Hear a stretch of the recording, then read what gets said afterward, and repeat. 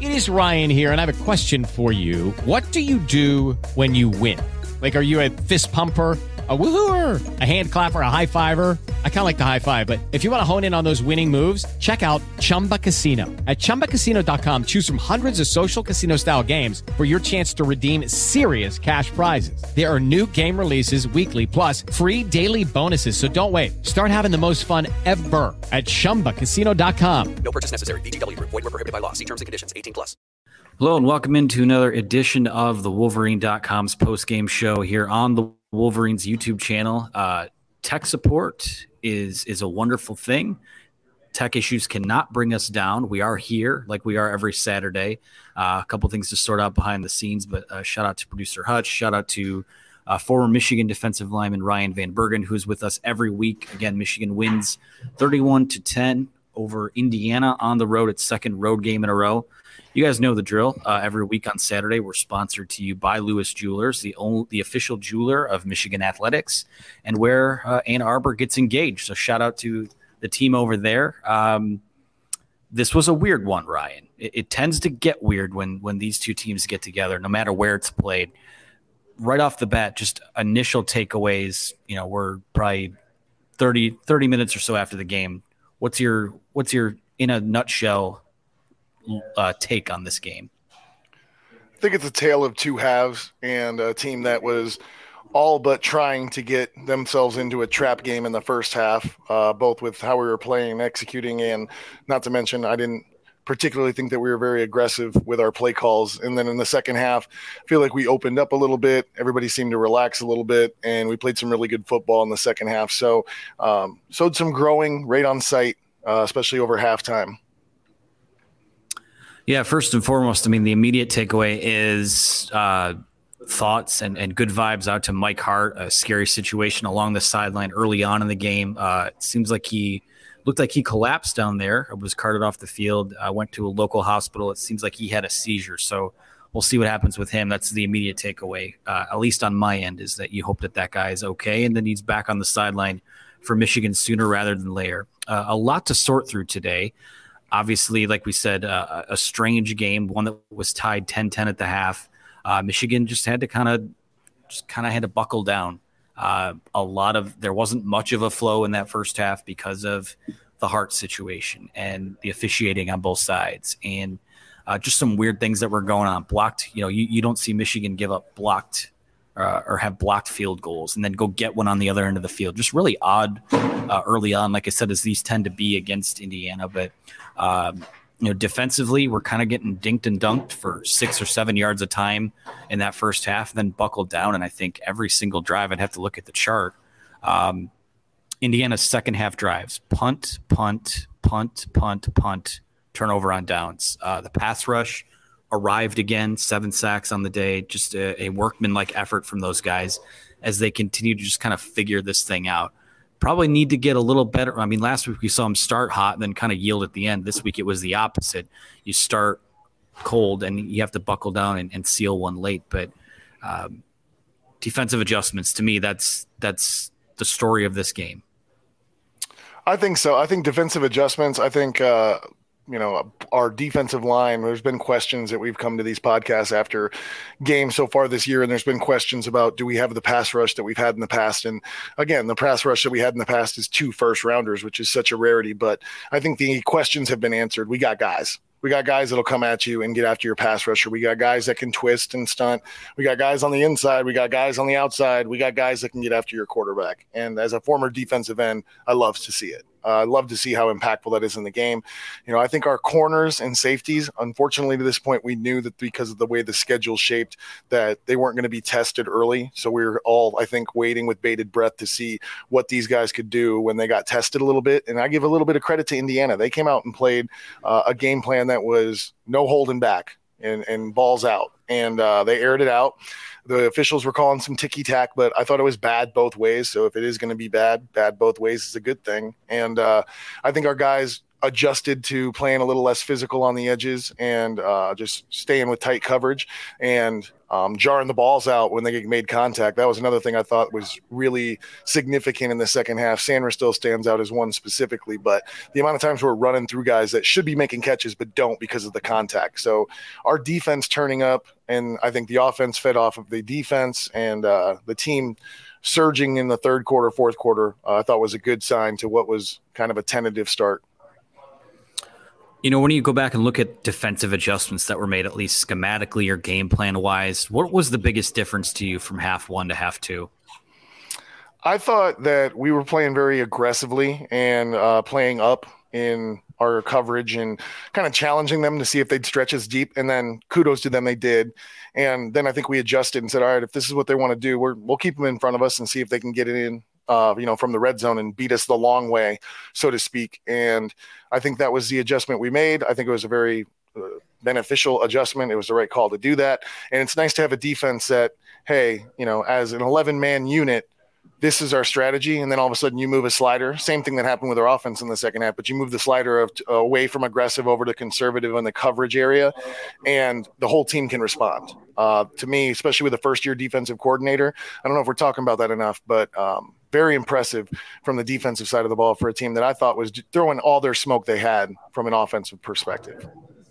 Yeah, as we said before, 7 sacks today after 4 last week. We've had questions about how this pass rush was going to perform as the season went on, and the last couple of weeks, it's been wasn't always there in the Iowa game, wasn't always there in this game, but 7 sacks. I mean, Mike Barrett, Junior Colson, Ayabi Oki, who had, I think you can make the argument. We'll see what the grades look like coming out of it, but was maybe Michigan's best defensive player on Saturday. I mean, he was all over the place. Jalen Harrell had a good game. He had a sack. Mike Morris had a sack. Derek Moore had a sack. Braden McGregor had a sack. It's almost like anyone who got back there had one moment to kind of bask in. We knew that this is what it would look like. I mean, Indiana's a team that's going to drop back 50 times. 49 attempts from Connor Bazelak today, 25 for 49, 203 yards, 1 touchdown, and an interception. I want to talk about Michigan's quarterback play real quick because things have been very easy for J.J. McCarthy at certain points of this season. And last week was a bit of a training wheels type of game plan, sort of by design, by necessity, I'd say. I mean, when you play an Iowa defense that is as good as they are in their own building, you kind of put the training wheels on a bit. But Shackles were on a bit for the first half in this game, but he finishes about as good as you possibly can. 28 for 36, 304 yards, 3 touchdowns. The one interception in the end zone was bad, definitely forced in there. But when you make a mistake like that, the only thing that matters is what happens next. And Michigan's offense scored two touchdowns after that. So how'd you rate the day that he had back there? I thought he played really well. We all know he forced one ball that he knows he shouldn't have thrown there in the red zone that gets tipped up, but Ronnie Bell was sandwiched there, and I do believe someone would have come open as a second progression underneath, but kids trying to make a play, that's what we have him here for. So overall, I thought he played really well. I do think we talked a lot about it last week, but play calling, especially first half and then beginning of the third quarter, we didn't stress. I'm using words that Joel Klatt uses, so forgive me for that. But we didn't stress. I thought he was accurate. They didn't stress the defense. The defense didn't have, A.J. Henning going across the motion, Blake Corum coming the other way, Schoonmaker coming from the other side. Everything was so straightforward from the Michigan side of the football when it came to play calling. And I thought that was very limiting and also allowed Indiana to really key on what was going to happen next. When you don't have the threat of different things happening pre-play because of the look that you have, it's really easy to pin your ears back and commit as a defense to stopping this run or this inside zone or whatever you may see. So I do think that we started on first down, the balance of run pass got a little more balanced, maybe even tilted towards pass. But it's okay. And I think it was a learning opportunity for the offense to allow your passing offense to open up the run. And I feel like we're so consistently like we're going to run and set up the pass. Well, the threat of even faking to Blake Corum on first down, that commits 8 guys somewhere. So I think that we learned something about our offense today. I hope that we learned something about our offense today because we can't afford to be that stagnant that early against really good teams. Yeah, and of course we have a shout out and a super chat here from Shane Johnson, who says Michigan was sloppy and still played good enough on the road. Missed Roman Wilson today. The defense was beast mode. Prayers for Mike Hart. Nice to have Fred Jackson on the bench. Yeah, I mean, if there's a guy that is qualified to kind of step in, Fred Jackson's definitely that guy. So season starts next week. Penn State obviously coming to town. So yeah, 6-0 is good. You always want to get to bowl. I mean, Michigan has much higher goals than this, but you always want to get to bowl eligibility as soon as you possibly can. And it's been a while since they've started consecutive seasons 6-0. So good on them for that. Andrew D says he's late to the show, but hoping the offense cleans up the play calling, something you were just kind of talking about, Ryan. Telegraphing runner pass 90% of the time. Yeah, Michigan has a way of, especially in those short yardage run situations, or the situations that you would think scream run, they have a way of calling a play that everyone in the building knows is coming. And sometimes it works. And you're like, wow, that's confident way to show confidence in your offense. But I do think that they need to mix that up a little bit more. It's just, it is a little too predictable.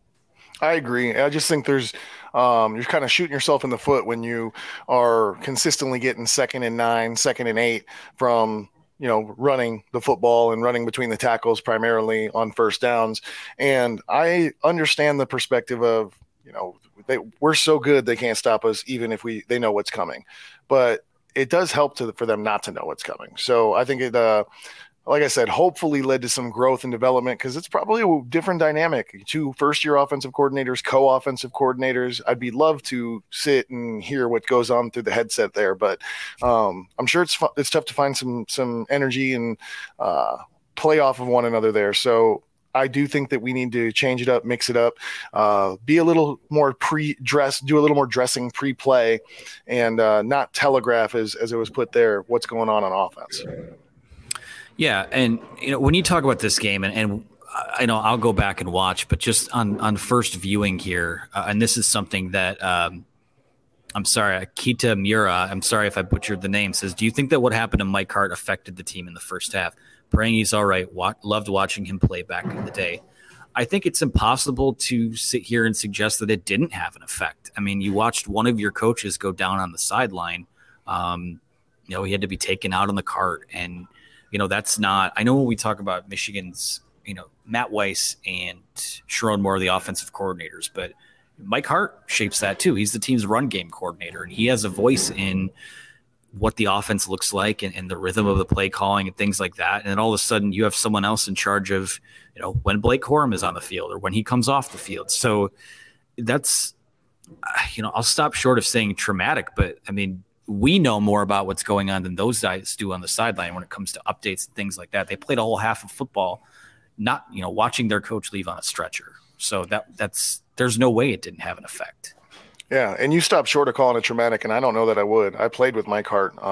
He was a senior when I was coming in as a freshman, and as a player, he was such a tremendous leader and obviously a great player, but more about his leadership and his influence in the locker room and stuff like that. So it's no surprise to me that he's had such a successful college coaching career, and you'd be a fool to say that he doesn't impact more than just the running backs room on that offense, because I know how he is in probably every day in, day out. And the other thing is, you prepare as a player. If a football coach goes down because a play went into the sideline and he got tackled and compound fracture in his leg, as bad as it sounds, we see that. We're used to that. Mike Hart had a seizure out of nowhere, which would just be so scary and so jarring. So I'm absolutely sure that it had an impact, and I've been communicating with my teammates and stuff like that. Everybody's hoping for good vibes and everything's okay with him, because that'd be really traumatic on the sideline as a player. Yeah, to see one of your leaders go down like that is tough. So we do have an update on that. Jim Harbaugh is speaking to the media right now, says that Mike Hart is in stable condition and being evaluated at a local hospital, and that, quote, it puts things into perspective. So, yeah, it's scary for sure. And I think that there was just so much going on early in that game with, like I said, the Mike Hart stuff. The officiating was weird. There was no real flow to it. It just, to me, game predictions go out the window. It's more, can you just get to the locker room at halftime, settle down, let everything just kind of wash over you and get to the locker room without disaster. And they were able to do that, and we saw a different team come out of the locker room. So We will go to a question now from Steve O, which I'll just lead right to you, Ryan. Steve O says, why don't they call more play action and roll JJ out? He throws so much more accurately on the move. I think it's a tremendous question, and I hope that we're examining why we don't do that a little more often, because I agree with you, especially on play action. You roll JJ out, he's going the opposite way of either Donovan Edwards or Blake Corum, and you've got defense that has to commit one way or the other. I think on first down, seeing some play action would be fantastic. I do think there's an element, and we saw him when he ran and made his spin move inside, of trying to protect him. And I know that's not what we want to hear, but there is 6 more games left. And as we got from our earlier write-in, that the season starts now. And so I think we are trying to limit how many times he has an opportunity to go out there and run the football.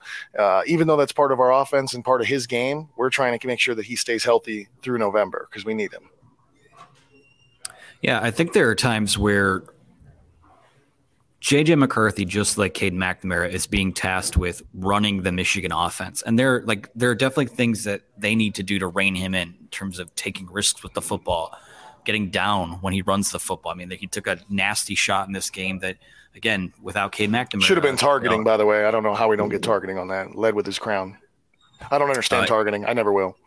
The officiating was an adventure today, to say the least. But I know there's still an aspect of his game where you're trying to rein him in a bit, but you don't you can't shackle a guy like that either. I know this isn't going to be a Michigan passing game that runs 3 or 4 wide receivers out there and you're just chucking the ball down the field. But when you get him on the move and then he's able to hit someone like Ronnie Bell on a crossing route, or Cornelius Johnson, who should have had a 97-yard touchdown, but he redeemed himself later. You just got to let that guy play. I mean, there are times when they try to retrofit him into what the Michigan offense is or what they want it to be. They need to start doing a little bit more to emphasize and accentuate what he does well. Yeah, I would agree with that. And I also just think I'm curious because I think he's now gotten to the level of experience where the conversation starts to happen between him and Harbaugh and him and the offensive coordinators of, hey, here's what I like and here's where I feel comfortable. Now that I've been out there, this is a play I don't like. This is a look that I'd rather check out of. And there should be that dynamic and that relationship between them in the coaching room. So I'm interested to see, how does the Michigan offense evolve to include the little spice and sprinkle that J.J. McCarthy can do that's special, because I think Michigan has a very well-oiled V8 machine that runs in straight lines, but he's got some special to him. So can we include that in the offense, and will it get more inclusive as they continue to get more starts and more snaps together? For the record, too, it's very – I won't call it stupid, but it's also interesting that we're having this conversation on a day where he's 28 for 36, by far the most completions, most attempts he's had, 304 yards. It's his first 300-plus yard game in a Michigan uniform, and 3 touchdowns. I mean, I'll be interested in seeing what Pro Football Focus and how they sort of grade it, because there were plays that were left on the field, but my God, I mean, it is – you can see what this can be when it's cooking. Ronnie Bell, 11 catches, 121 yards. Luke Schoonmaker, his 3rd really good game in a row, 9 catches, 67 yards and a touchdown. It's, we're seeing all of that, and they still were able to sort of run the ball too. Blake Corum had 124 yards, 50-yard run as well. So, once they kind of hunkered down and figured out what they are and what they do well, I mean, Indiana couldn't stop them. It just seems like we're missing an element of the offense, and I see it. All those catches happen before 15 yards past the line of scrimmage. We do not challenge teams vertically almost at all. We had that one shot, I think, to Cornelius Johnson. That was a drop, but that was an out route, I think, at 15 yards. How many fades did you even see that we threw the ball to? But I got to believe there's a wrinkle in that playbook. I got to believe when we're stagnant in offense, there's got to be an out and up and something like that, because JJ has not only our offensive line keeping him upright, but he's got the mobility to extend those plays so that those double moves. I'm waiting to see the old school Mario Manningham double move and Chad Henne just dropping it in on him. And we have the guys that can do that at receiver. JJ, I think, can throw that ball, but we just don't see that on the field yet. And I'm fingers crossed that's second half of the season stuff, and we're going to see some of that as we move into the later part of the season here. All right. Adam Shepardson says, I believe versus top tier teams, Michigan will hit on some of those play action deep balls on second and third and short. They're setting those plays up like Joel Klatt says good offensive coordinators do, which also shout out to Joel Klatt and the Fox crew. Third week in a row doing a Michigan game, and they'll do a fourth game in a row next week when they're in town for Michigan Penn State. So interesting there. What do you think about, I mean, we're 6 weeks in. What do you think about putting stuff on film to set stuff up for later in the season? I don't know that that's always a method I agree with. I don't know if that's a method I agree with, but there's a strategy to playing your cards in the order that you like as a coach. And, I think that there's definitely some plays that have been put on films currently that there's a next evolution of this play continuing, or like I said, double moves from routes on receivers, stuff like that. So I definitely think that there's some things in the playbook that if teams decide to jump this out route or jump this, post or something like that, that we set up something that comes off of it. And I think that exists. I think that it's, each coach's discrepancy, whether or not, because the other thing you do is you just put it all on film and scare the hell out of defenses. And that's something that I think Ohio State does. And I think there's some other schools that probably do that in their air it out style offense. But Michigan in particular, I feel like we're saving the haymakers to make them count. And it's all good as long as they count in the big moments when we throw them. A couple post-game updates here. Of course, we said already that Mike Hart is in stable condition at a local hospital. Jim Harbaugh also speaking to the media saying that it appears that Trente Jones has one of those, quote, dreaded high ankle sprains. So probably looking at him being out for a couple weeks. That's the same injury that Carson Barnhart had and just came back from. So Carson Barnhart, who I thought played well at right tackle down the stretch. So we'll see what happens there. Sort of echoing what we've just said about J.J. McCarthy and the offense, Jim Harbaugh said part of the adjustments that were made coming out of the locker room was they wanted to emphasize putting the ball in J.J. McCarthy's hands. And maybe this is where something clicks now to go, hey, we know we can run the football, but there's another element, there's another gear we can have. Let's see what this guy does when we put the ball in his hands. I mean, there's some very nitpicky things about the performance we can get into. And obviously the interception in the end zone we talked about before isn't what you want to see, but got 28 for 36, 304 yards, 3 touchdowns. That's completing 78% of his passes still. He's been remarkably consistent through, 5.5, 6 games. It's good to see for them moving forward. Let's see if we can get to a question here. Oh, there's a one on screen already from Jeremy. Jim said in his presser that they gave JJ the ball in the second half. Why wasn't that a plan in the first half against a bad pass defense? The plan's always, I think, you got to get Blake Corum going. If that's not part of the plan to get your offense started, especially in an away game, where you expect to have a lead and you want the clock to run off faster so you can get out of there. So I can totally see the objective being, hey, their pass defense might be worse than their rush defense, but screw it. We're going to run at them and see if they stop us. And so we ran at them, and they stopped us. And so the second half we came out and decided to be a little more dynamic. And again, that kind of hand washing a hand as far as when JJ gets going, Corum gets looser. And so does Donovan Edwards. So I hope we learned, we grow, and our game planning moving forward might be less punch one, punch two, and cohesive as far as giving Blake Corum and McCarthy enough touches, both. All right, we have a bit of an alphabet soup name here, but we'll just read the question. From your perspective, was it Indiana going away from the short passes that worked so well in the second half, or was it Minter's adjustments that changed the dynamic? My early take, probably a bit of both, but Ryan, you're the resident defensive expert here. So again, more of what you saw in terms of Indiana versus the adjustments that were made from Jesse Minter. Well, I thought they were taking some shots, and they were taking some shots because we were pretty loaded in the box, and they took some shots. And this happened, I hate to bring it up, but 2 years ago with Michigan State, where they started early with some shots, and we're getting called for pass interference, holding, lots of hands. The refs seem to be a little sensitive today. So you see that work, and all of a sudden you're like, well, hey, any advantage we can get. We were 22-point underdogs, so anything that can move the ball for us, we're going to go back to. And so I think that we noticed that they were going to take those shots and decided, all right, you're only going to score if you go the long way. So get ready to do 13, 14, 15 play drive and make no mistakes. Well, then all of a sudden we get to let our pass rushers go a little bit. And at quarterback at the end, you could just tell there was an internal clock of, I got to throw this ball out of bounds because I'm not taking another hit. Yeah, Eric says here in the chat that he wants to see more throws to Andrel Anthony. A little bit baffled by – no Roman Wilson today. I expect him back next week for Penn State, but I thought we'd see a little bit more of Andrel and A.J. Henning, not as much of them. Andrel did have 2 catches for 32 yards. A.J. Henning, 1 catch for 16 yards. Again, this was 20 of McCarthy's 28 completions went to Ronnie Bell and Luke Schoonmaker. So, I was surprised by that. I'd like to see him get a little more involved. Adam Shepardson, another question from him says, do you see that juke by Corum in the third quarter? The defender acknowledged his move too. His feet are so freaking fast. It's insane. His vision is – that's the thing too, is like when you have a back that's as good as Blake Corum is, I know people want to see them pass, but if Michigan was throwing the ball 50 times a game, people would be wondering why Blake Corum isn't touching the ball more.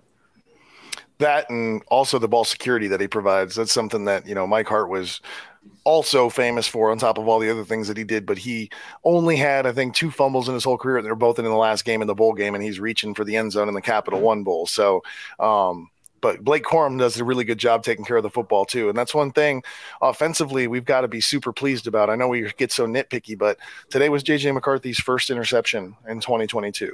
And the offense, as far as a team for turnovers, I don't know what we're at, but I got to believe we're at one of the best in the country when it comes to our offense not giving the ball away. So, Blake Corum has to see his touches. The thing is, I just think that we can adjust when and how he gets those touches and also give him some distraction so they can't commit 9 guys to stopping the run on 1st and 10. Another question from Eric here says, how impressed have you been by Iyabi Oki? Has he earned a starting position? He's earned more playing time. I think we can safely say that. He's been one of Michigan's most productive pass rushers. Still have some questions, at least on my end, in terms of 3-down ability, and there were a lot of times today because Indiana runs tempo where he had to stay on the field, but held up pretty well there. I have questions about his maybe run defense still, but it's pretty clear to me he's ascending, as is Derek Moore.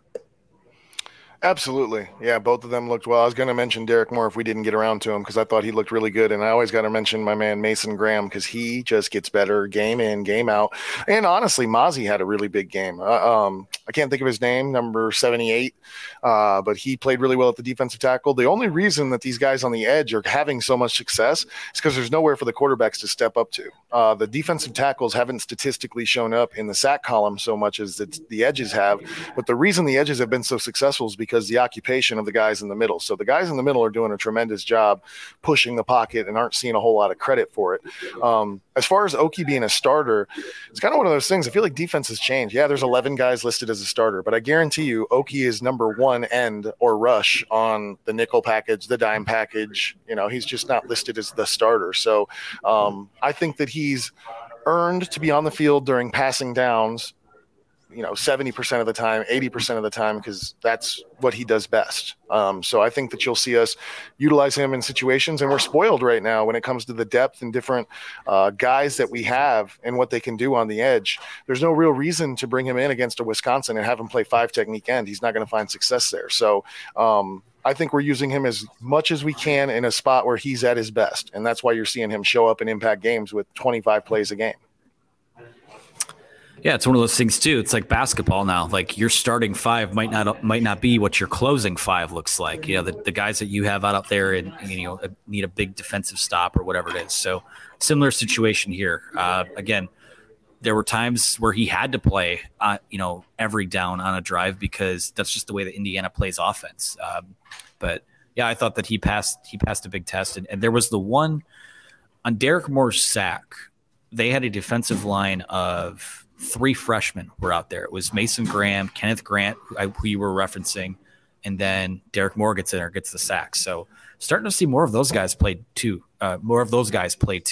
Jimmy Rolder had a lot of playing time. Seems like he was subbing in on passing downs for Junior Colson. Maybe that's something they're trying to work in after some of the coverage issues they had last week. But that was the biggest thing coming out of the half for me was that they were getting more pressure up the middle. And what Indiana was trying to do is get the ball out quick. And when you snap the football and there's already a 350-pound defensive tackle bearing down on you, forces mistakes. So shout out to those guys for all of that. Josiah Wittenbach wants to know, Michigan's red zone offense is putrid. How does that get better?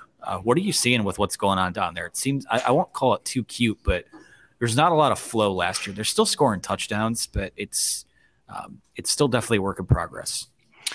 Well, I think that goes back to the point I initially started with of there's not enough dressing and pre-snap movement prior to the snap of the ball, and the predictability of where the ball is going to be in the red zone is just very high right now, in my opinion. And we just got to get a little more creative with how we do some of our plays. There's a lot of our plays that I feel like would work just a little bit better if we dress them or at least threaten them differently, because defensively, if I know where the ball's going or have a high probability and want to commit in the red zone and I happen to be right, you're stalling. And that's something that I feel like we've seen with our offense that could improve. But I also think that we're really okay with allowing our defense to go on the field and win games with us kick field goals every other possession. I don't know how everybody's going to feel about that, but as a team, we get points every drive. They may not be touchdowns every drive, but we're getting points every drive.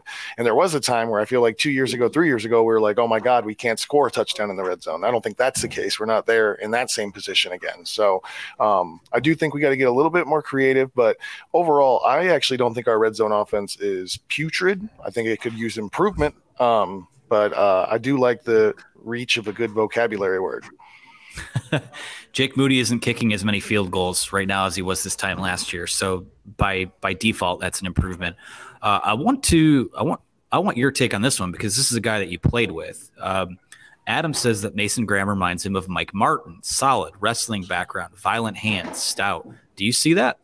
Absolutely. I see that. I see him in him. I see him in him. I see Mike in him. And then I feel like I see like a little bit more explosive, like Mo Hurst, maybe a little bit smaller Mo Hurst, but a guy that just can be so violent right off the ball. And as a freshman, that's super impressive, because usually the physical element, it's just tough to be ready, by the fall of you're 18 and you're playing against 24-year-olds that have been in college for 5 years, hitting the weights for 9 months out of those 12 months in those 5 years.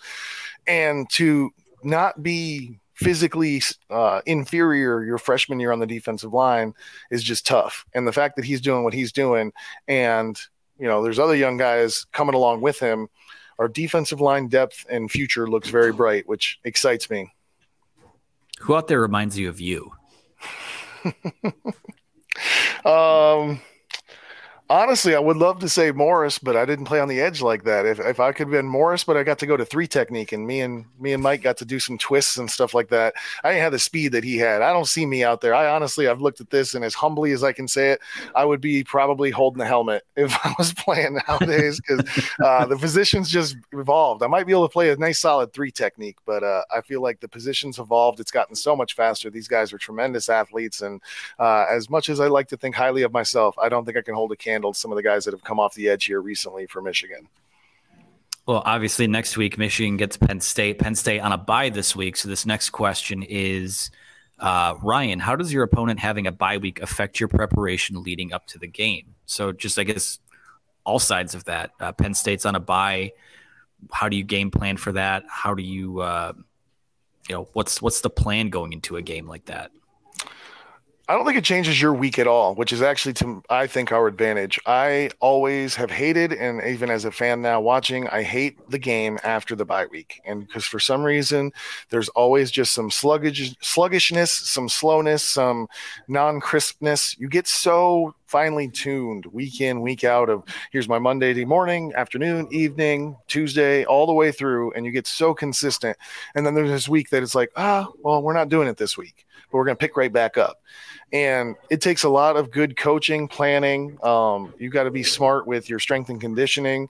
But there's so many elements to a bye week that I think work to your disadvantage in preparation for your next game, as much as people probably think, oh, a week off heals the body, which it does. But I think it weakens the mind a little bit. So I am happy that Penn State had a bye week and now have to come play us in our place. They have not played well when they've come to the Big House, even when they've had a good team as of late. And James Franklin has kind of had his lunch money punked by Jim Harbaugh on more than one occasion recently. So I think all signs point to that favors Michigan, and I'm very happy and hope they had a very comfortable Saturday. On the flip side of that, I mean, Michigan will play Michigan State coming off a bye week. I know Michigan State probably not as good as they have been. Obviously not as good as they have been the last, at least last year. But concerns with, that's 2 games away now. It's Penn State, Michigan State with a bye week sandwiched in there. So I guess concerns about that on your end. The only reason I have no concerns is that we have them right after they've had bludgeoning of a schedule. They play Ohio State, and then I think they might play Penn State after us, but I think they might have another Wisconsin or something like that. Like, they are in a thickness of their schedule where their bodies are going to be beaten and bruised, and they're going to know that at that time, I'm calling it now, but we'll probably be favored in that game. And so Michigan, as players on the bye week, yes, I'd be concerned that maybe it's a little less sharp, but I think we can beat Michigan State execution-wise, even if we're not at our very best execution-wise. And I also think these guys for Michigan have had enough of Michigan State beating them in seasons where they shouldn't have been in the game, or even blowing a big lead or something like that, like last year. So you got a lot of hungry guys on this Michigan team that really want to take it to Michigan State. And I don't think the bye week, if you could have a bye week that would help you the most, I think when you're just savoring and waiting for this opponent so you can just take them on and smash them, I think is going to be good for Michigan, or as good as a bye week can be. I did not realize this, but Michigan and Michigan State both have a bye week that weekend of the 22nd. So yeah, maybe even less of a concern now. But yeah, Michigan State losing 14-7 against Ohio State. As we do this show here, they will play Wisconsin next week at home. So a little update there on the team up the road, so to speak. Some respect here for you. Dunedin says RVB a legend in my mind, always. Adam says you were solid, and because of your motor that Jim Harbaugh would have had you on the field. So give yourself a little more credit than that, Ryan. I appreciate it. Thanks. Let's see what else. We've got time for a few more here. Let's go to this game. This one from Michael, who says, what are you looking forward to most about the Penn State game, and what do they do that worries you the most?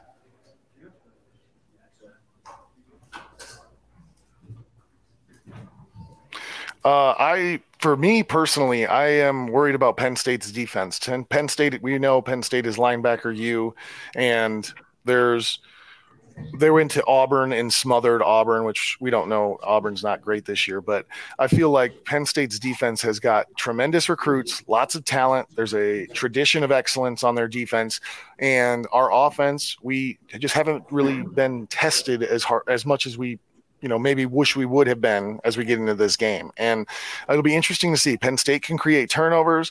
Penn State can get you off the field fast.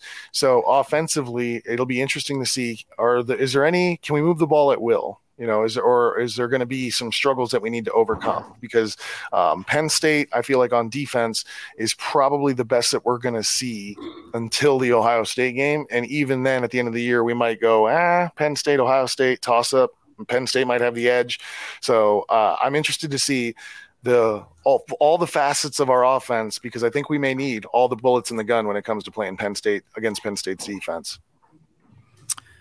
Yeah, I agree with all that. We do have time for a few more questions here, so feel free to get yourself in. This is the last call. I'm going to take this one, though, from Kyle Tobias, who asks, can you rank the remaining 6 games on Michigan's schedule by difficulty? So I'm going to doing this off the top of my head here. So Ohio State's number 1.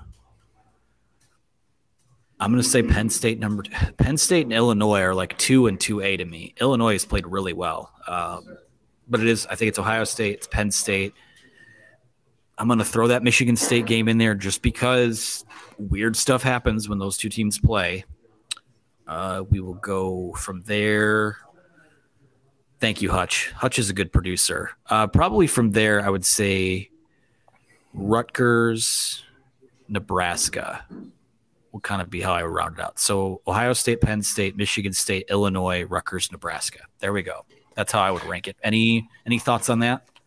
I would agree for the most part. Ohio State, at Ohio State, was the only reason that I give them the nod there right now. I just don't know that we were talking about it on the broadcast today, that they are the top team in the NCAA. I just don't see that yet. Maybe potentially, but I don't know that I've seen it yet to confirm that that's what I feel about Ohio State. And I think Penn State is better nationally than maybe they're getting attention for. But Ohio State number 1, Penn State number 2, Illinois number 3, Michigan State number 4, Rutgers at 5, and Nebraska at 17 because they're terrible.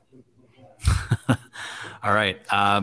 Well, I don't see any more questions, so I think that's going to do it for us here. Again, Michigan wins 31-10 at Indiana. It wasn't always pretty, but at a certain point, it was just figured out, and let's get on to next week.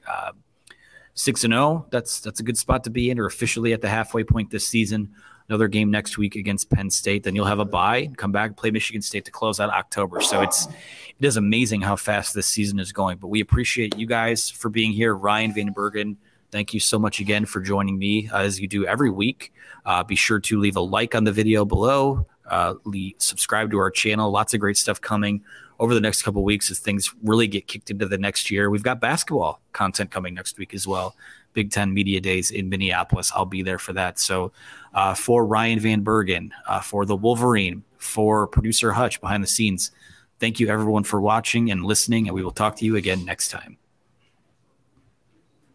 Hey guys, it is Ryan. I'm not sure if you know this about me, but I'm a bit of a fun fanatic when I can. I like to work, but I like fun too. It's a thing. And now the truth is out there. I can tell you about my favorite place to have fun. Chumba Casino. They have hundreds of social casino style games to choose from with new games released each week. You can play for free anytime, anywhere. And each day brings a new chance to collect daily bonuses. So join me in the fun. Sign up now at ChumbaCasino.com. No purchase necessary. VGW Group. Void where prohibited by law. See terms and conditions. 18+.